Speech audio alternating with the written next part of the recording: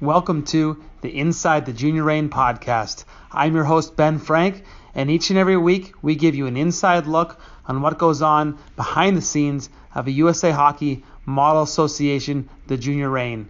We believe in learning, we believe in age-appropriate, long-term athletic development, and we believe we have the responsibility to harness the power of youth sports to create better athletes, better people, closer families, and a better world. Thank you for joining us, and together we can make youth hockey a life-changing experience. Okay, we are live. I'm going to make sure again that we're not sideways and not in the dark. We still don't have our technical team on site.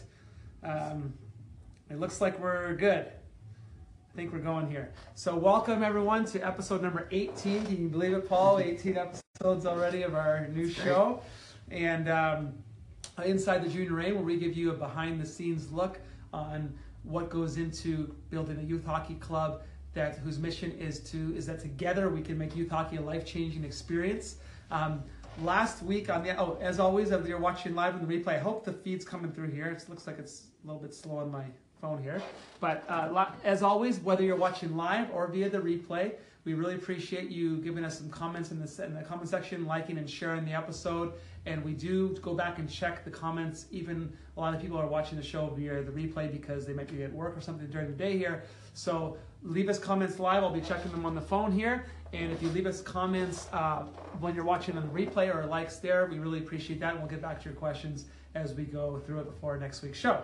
So this week we're continuing an episode we started last week, which was what it means to be a USA Hockey Model Association. And we have that on our website and things like that. We talked to people about it, but we wanted to really clarify what the ADM is, what the American Development Model from USA Hockey is, why it was established in the first place. We talked about it. Actually, a lot of people think of ADM being about 8U cross-ice hockey because that was a major change they made when they changed from full ice hockey to 8U level to cross ice. But it's much bigger. It actually comes from the top. It comes from the National Team Development Program. It comes from the NHL, the U.S. Olympic Committee. We talked about how it's been spread now to other sports at the U.S. Olympic Committee. I just got back from speaking at U.S. Lacrosse, who's launching their ADM Model Club program, and all these other sports that are beginning the ADM programming. We talked about how it is an LTAD, long-term athlete development program.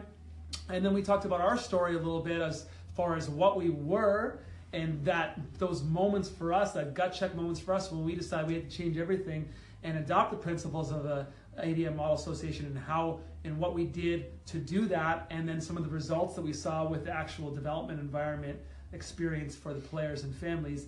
And this week we wanted to get into some of those specifics of what those changes are and what that means for the players and the families. Paul, I was a little bit longer-winded than I planned on, but anything to add to that?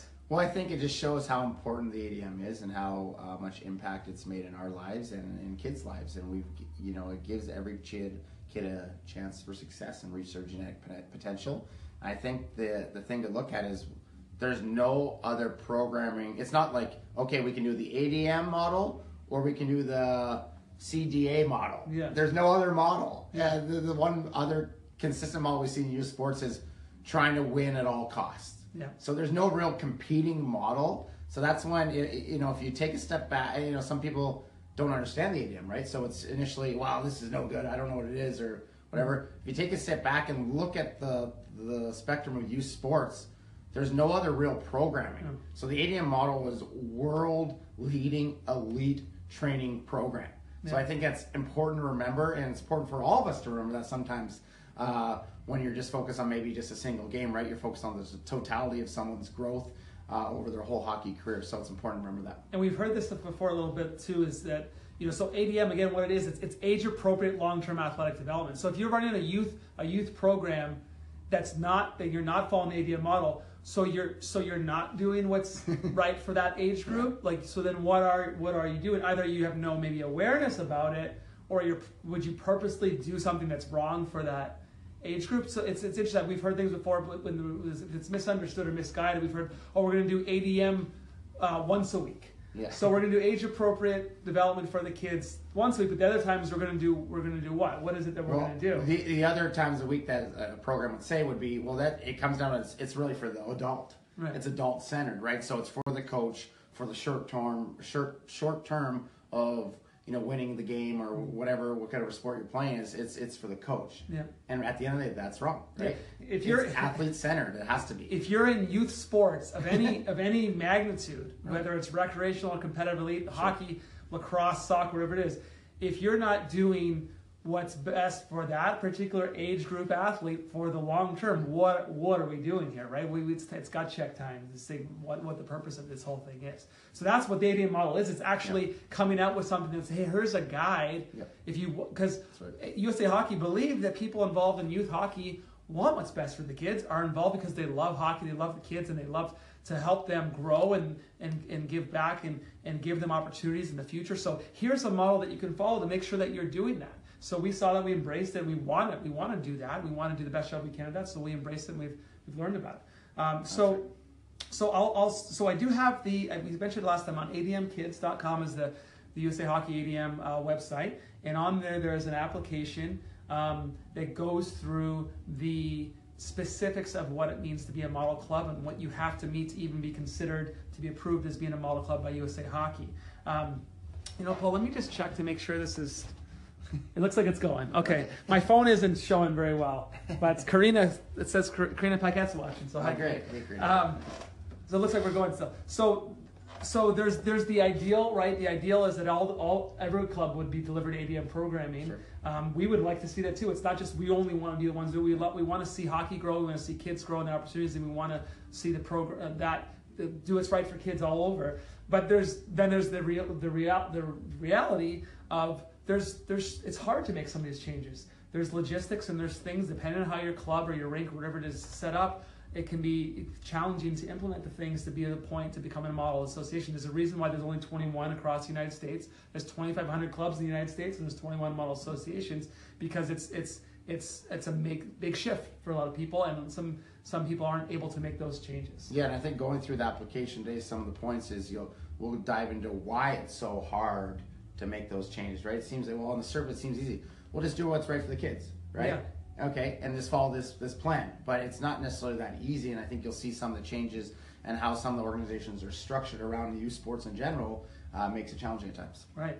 So the process is you get this application on the site, you go through it, and you see if you want to and are able to make those changes within your club or association.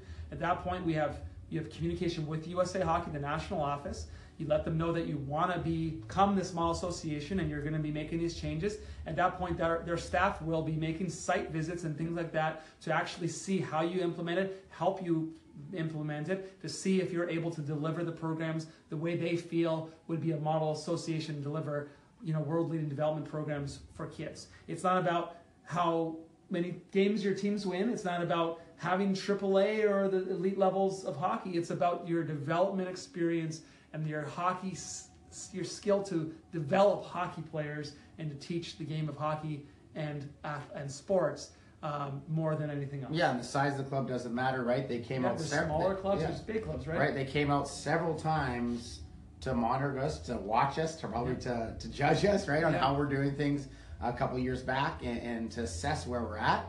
And then we went through that process and then finally became one. And the cool thing is now that we are a model club, they visit us still 3-4 times a year, and we still have time with their coach. They evaluate our practices, they give us feedback, tell us which things can be better. We ask a bunch of questions. These are challenging things we're having, and we get help in making our program even better because we can always improve. Yeah, right? That's right. So first of all, on the application, there's an overall section that's requirement and recommendations for the overall organization. So I'll go through a few of those points at the start here. Number one is have a hockey director who is involved in the implementation of the ADM. So they want to make sure there's someone ultimately responsible for the overall programming of the organization to make sure that ADM is being implemented, and that person has a level of background and experience that allows them to, in the game of hockey, to be able to really understand how to develop hockey players at a high level. So that for us has been Paul. Yeah. And so some organizations have a lot of professional coaches and things, and others have volunteers. So they need someone in place that really has the knowledge and background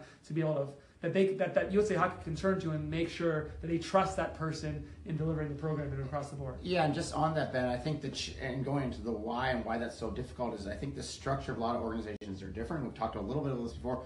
Most of the structure out there is a lot of individual coaches, right? So, and some of them have great experience, right? And they've been doing things for a long time and played college or maybe even that National Hockey League. Yeah. And they're coaching like they were, how they were coaching. Well, they're coaching their team, right? Yeah, don't tell them what to do with their team, right? Right. And they're doing what they did in college, and they recruit a lot of high end talent, so they have a lot of success maybe on the scoreboard, but they may necessarily not be doing everything age appropriate, right? So in our organization, we're all unified, right? We have a united staff structure, which allows us to, what we developed is our curriculum, right? And that's been able to implement the ADM philosophies in that curriculum. We're all under the same umbrella, and that's been the difference.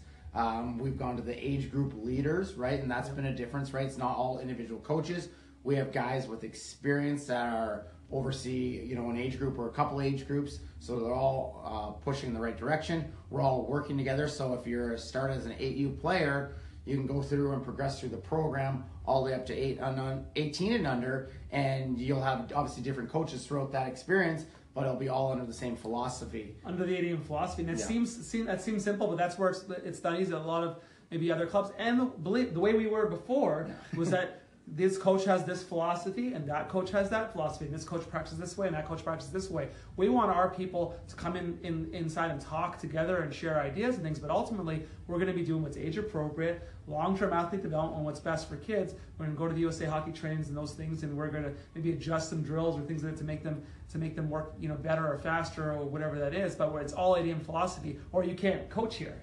And I think years ago we even had trouble having a coaches meeting. Just to try to get everyone to come and meet with the president and talk about the overall plan for the organization, and that rarely happened. Right now we have leadership meetings, we have weekly staff meetings, we have weekly age group meetings, we have all these different weekly meetings with different staff along in the organization to try to improve and make it the best experience possible for the players and families. And have that united philosophy, like you said. It's as you age up through the organization, you're going to have, that if you believe in age-appropriate long-term development for your child, that you're going to have that at every step of the way, at every age group that you get to, regardless of which particular coach and things you have. Yeah, and I think and we can move on here, but I think the real point of the organization is we're thinking on how we can improve, so we can improve the experience of the kids and the families. Mm-hmm.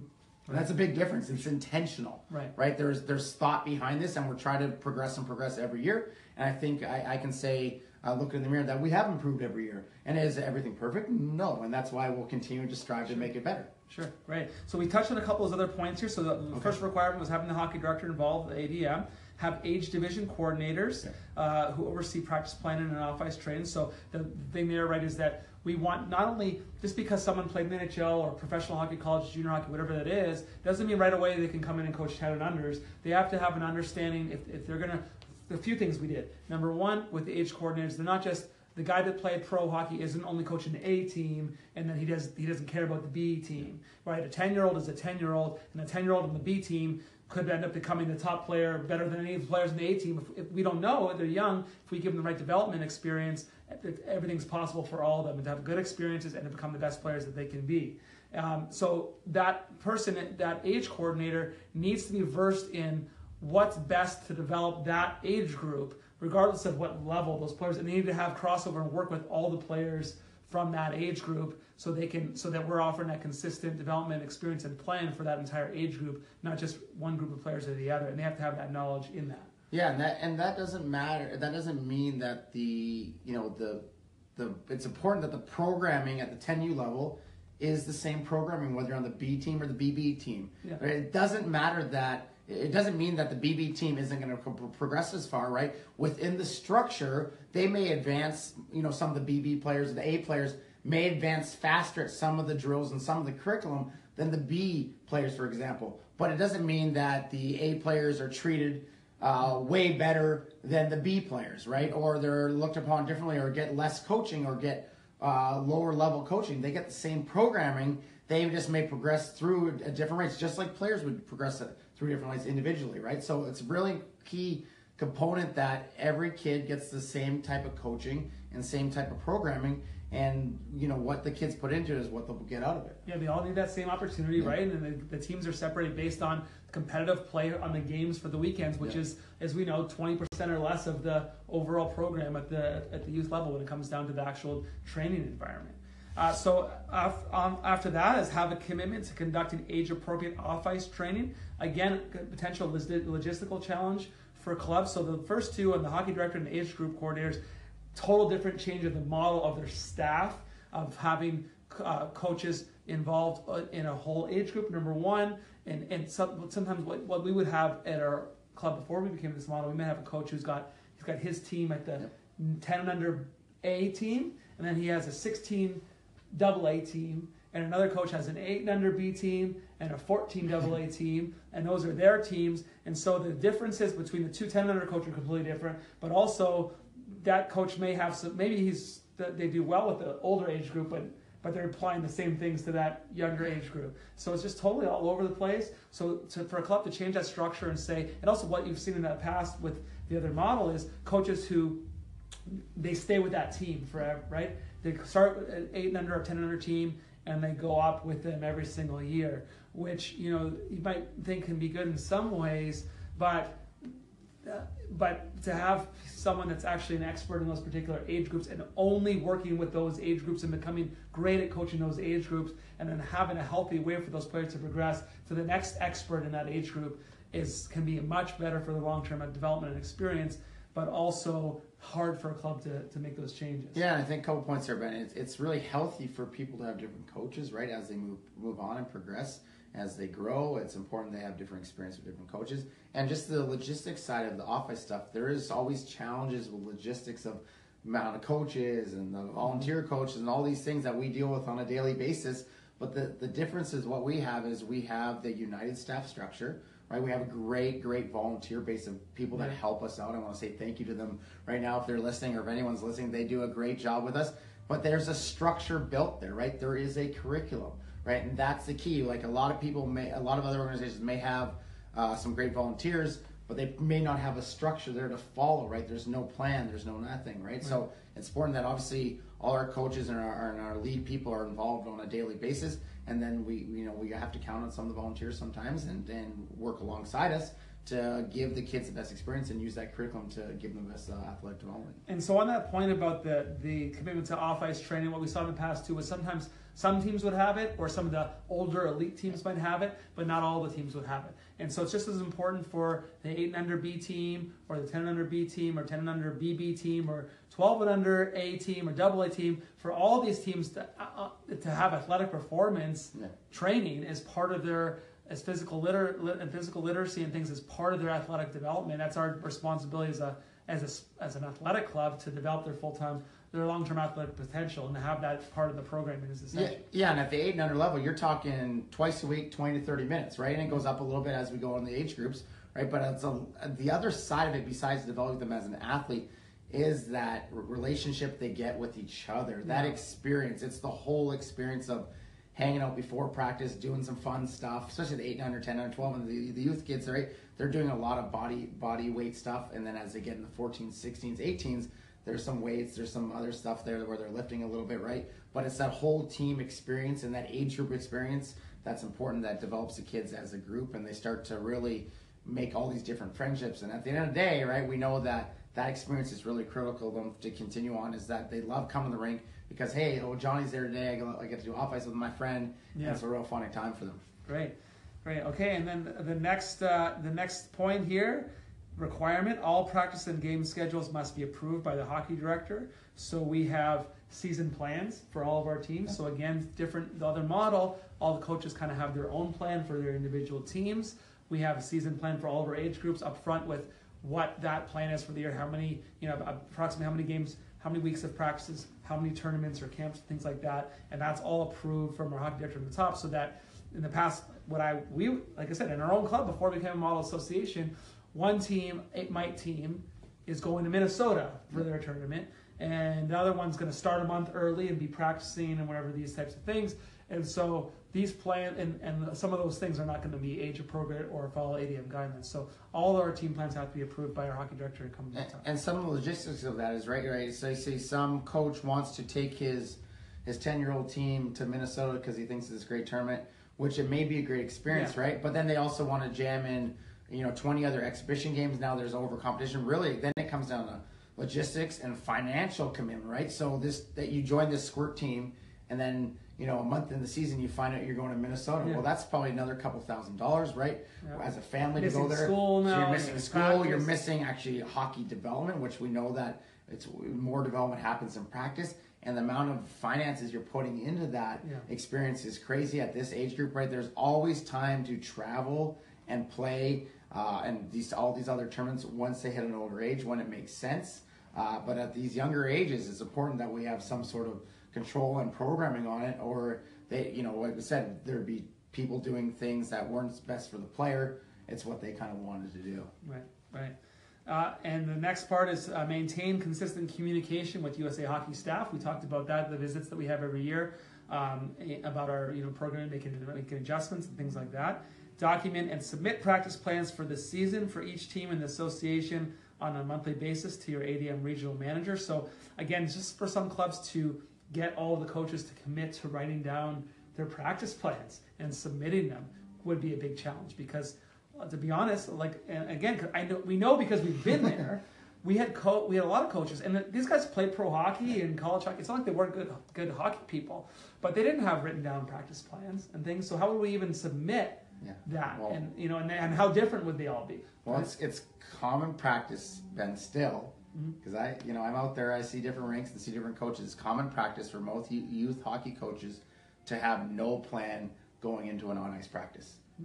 Not have a practice plan, and usually what happens is they revert back to what they've been doing all the time or doing what they were coached, and I've seen it before where they just basically do the same practice almost the entire year.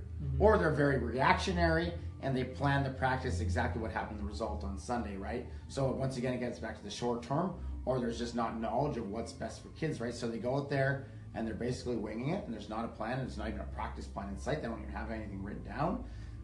And that's the big difference, is when we've put together this curriculum, we have the practices planned for the season, and we're doing what's best for the kids at the right time. And you come to our practice, you can see practice plans posted on the glass and that kind of thing. You can go on the internet and see all practice for the year and see what we're going to do. And is there adjustments and slight changes throughout the year, of course, and is there evolution for the curriculum over every year? And is there a gathering with our leaders and our age group leaders to decide on what's best? Of course there is, right? And that's how we get better every year. But it's amazing to me that there's coaches go on the ice and they just kind of wing it, right? And at our level and in the amount of time, finances people are paying, we deserve to give them the best experience possible, the most activity, the most development, and that's why there's that planning ahead of time. Right, and so the last couple here is conduct a coaches meeting at least once per month for all head coaches. You talked about the meetings and things we have already. Conduct an end of the year review and planning meeting for the upcoming season in conjunction with USA Hockey regional manager, and submit a plan for future improvements. You touched on that. So I want to go into, there's some, no, it's great. So these are some of the things that you actually have to do to become a model club, and then go into that evaluation process. There's a number of things that are required at specific age groups now. So we have about 6 or 7 minutes. So a lot of them are similar across the board. So at the 8U level, 10U level, and 12U level, all of them talk about utilizing USA Hockey station-based practice plans and guidelines for per the ADM age-specific stage documents. So all for 8U, 10U, and 12U levels. It talks about all of them talk about having no single team practices and having all shared ice practices. So Paul, why don't you speak a little bit about why USA Hockey, again funded by the NHL, US Olympic Committee, best for developing players, why they require to be a model club station-based practices and no single team practices at the 8U, 10U, 12U levels. Yeah, a couple thoughts. One, the activity is so important in a practice, right? So the amount of times you're doing something, right? Whether you're skating, puck handling, in a competitive battle, we know that from learning and understanding what learning is and how you learn is You can be told something, and that's okay.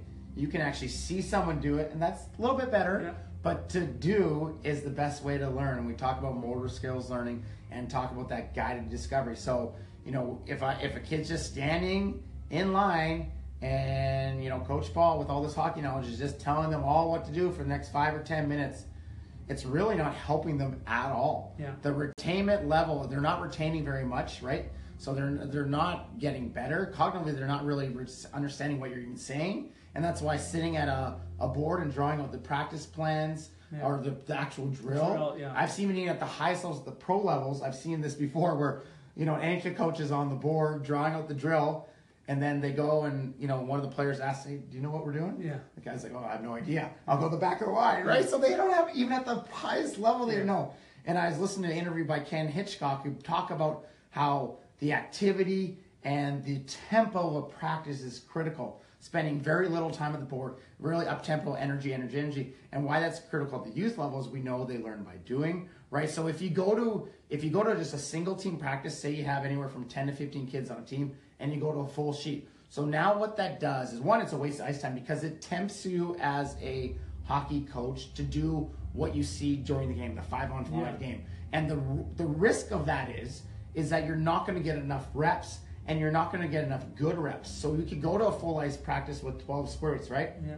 And this could skate the full length of the ice. One, that's not the right window they're open to for them to actually get better in skating, right? And two is they're not going to be able to execute these full plays and stuff, and they'll not get enough execution time, right? They may complete 10 or 12 passes throughout the whole practice when you could put them in a quarter of the ice, right? And put them in a highly competitive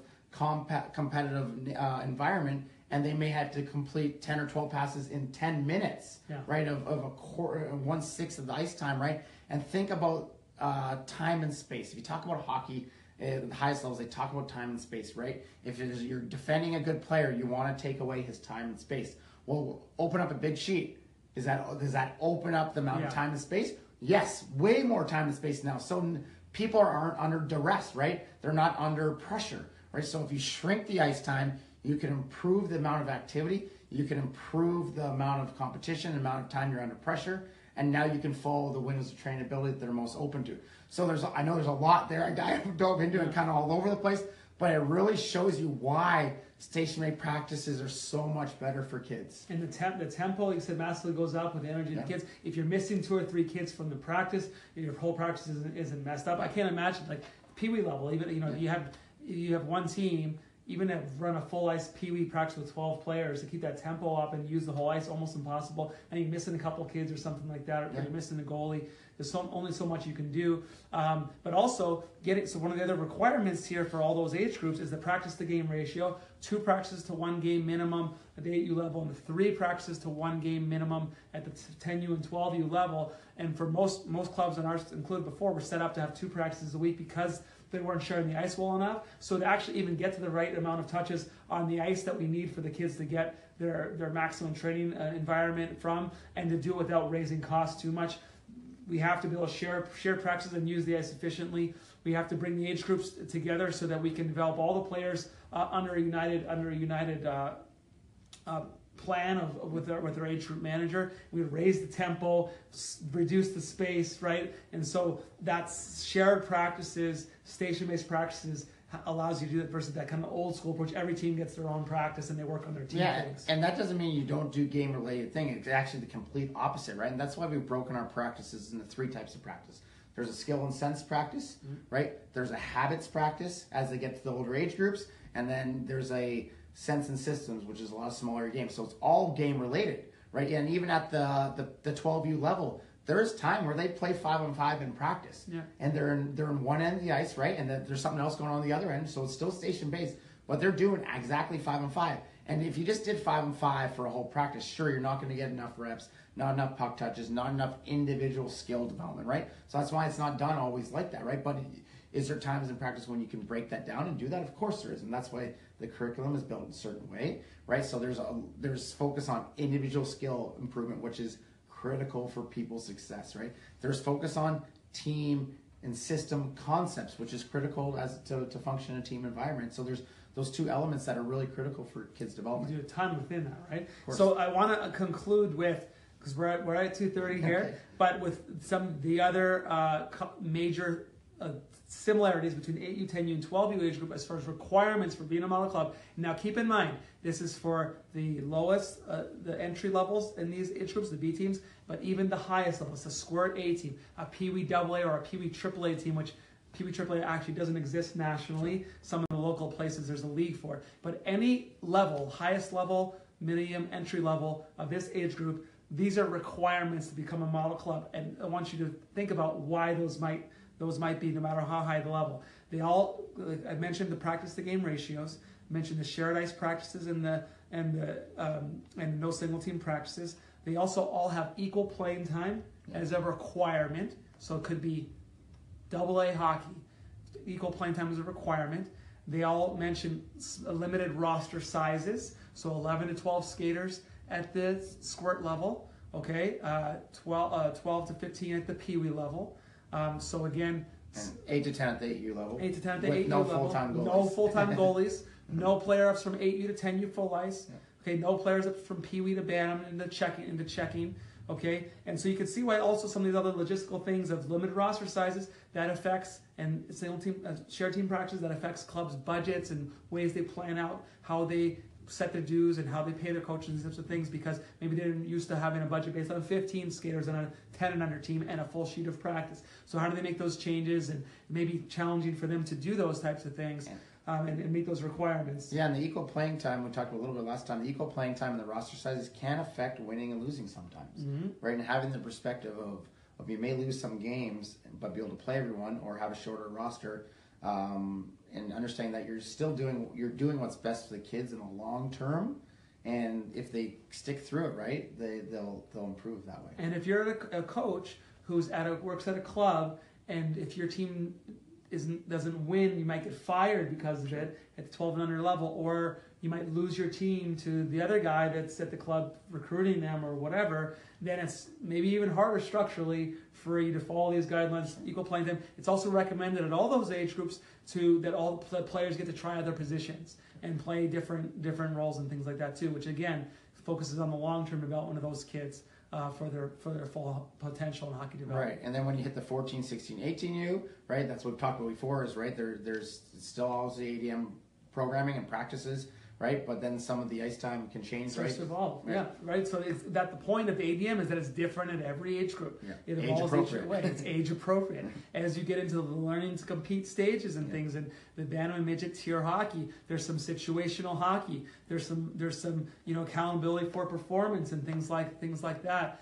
So there's bigger roster sizes. There's less teams per ice surface. Yeah. There's different things you're in the off ice training. Like I said, maybe there's some weight training and some things like that versus games and stuff at the or races and things like that at the young level. So we got into almost not quite all of it today, but some really good stuff. As always, thank you very much for watching Inside the Junior Reign, where together we can make youth hockey a life-changing experience. We really appreciate your comments, your likes, your shares on the show, so we can spread our message and our mission to others. And love to hear some of your comments or questions before next week's show. We're back on next Monday at 2 p.m. Pacific time for episode number 19. All right. Okay, thanks guys.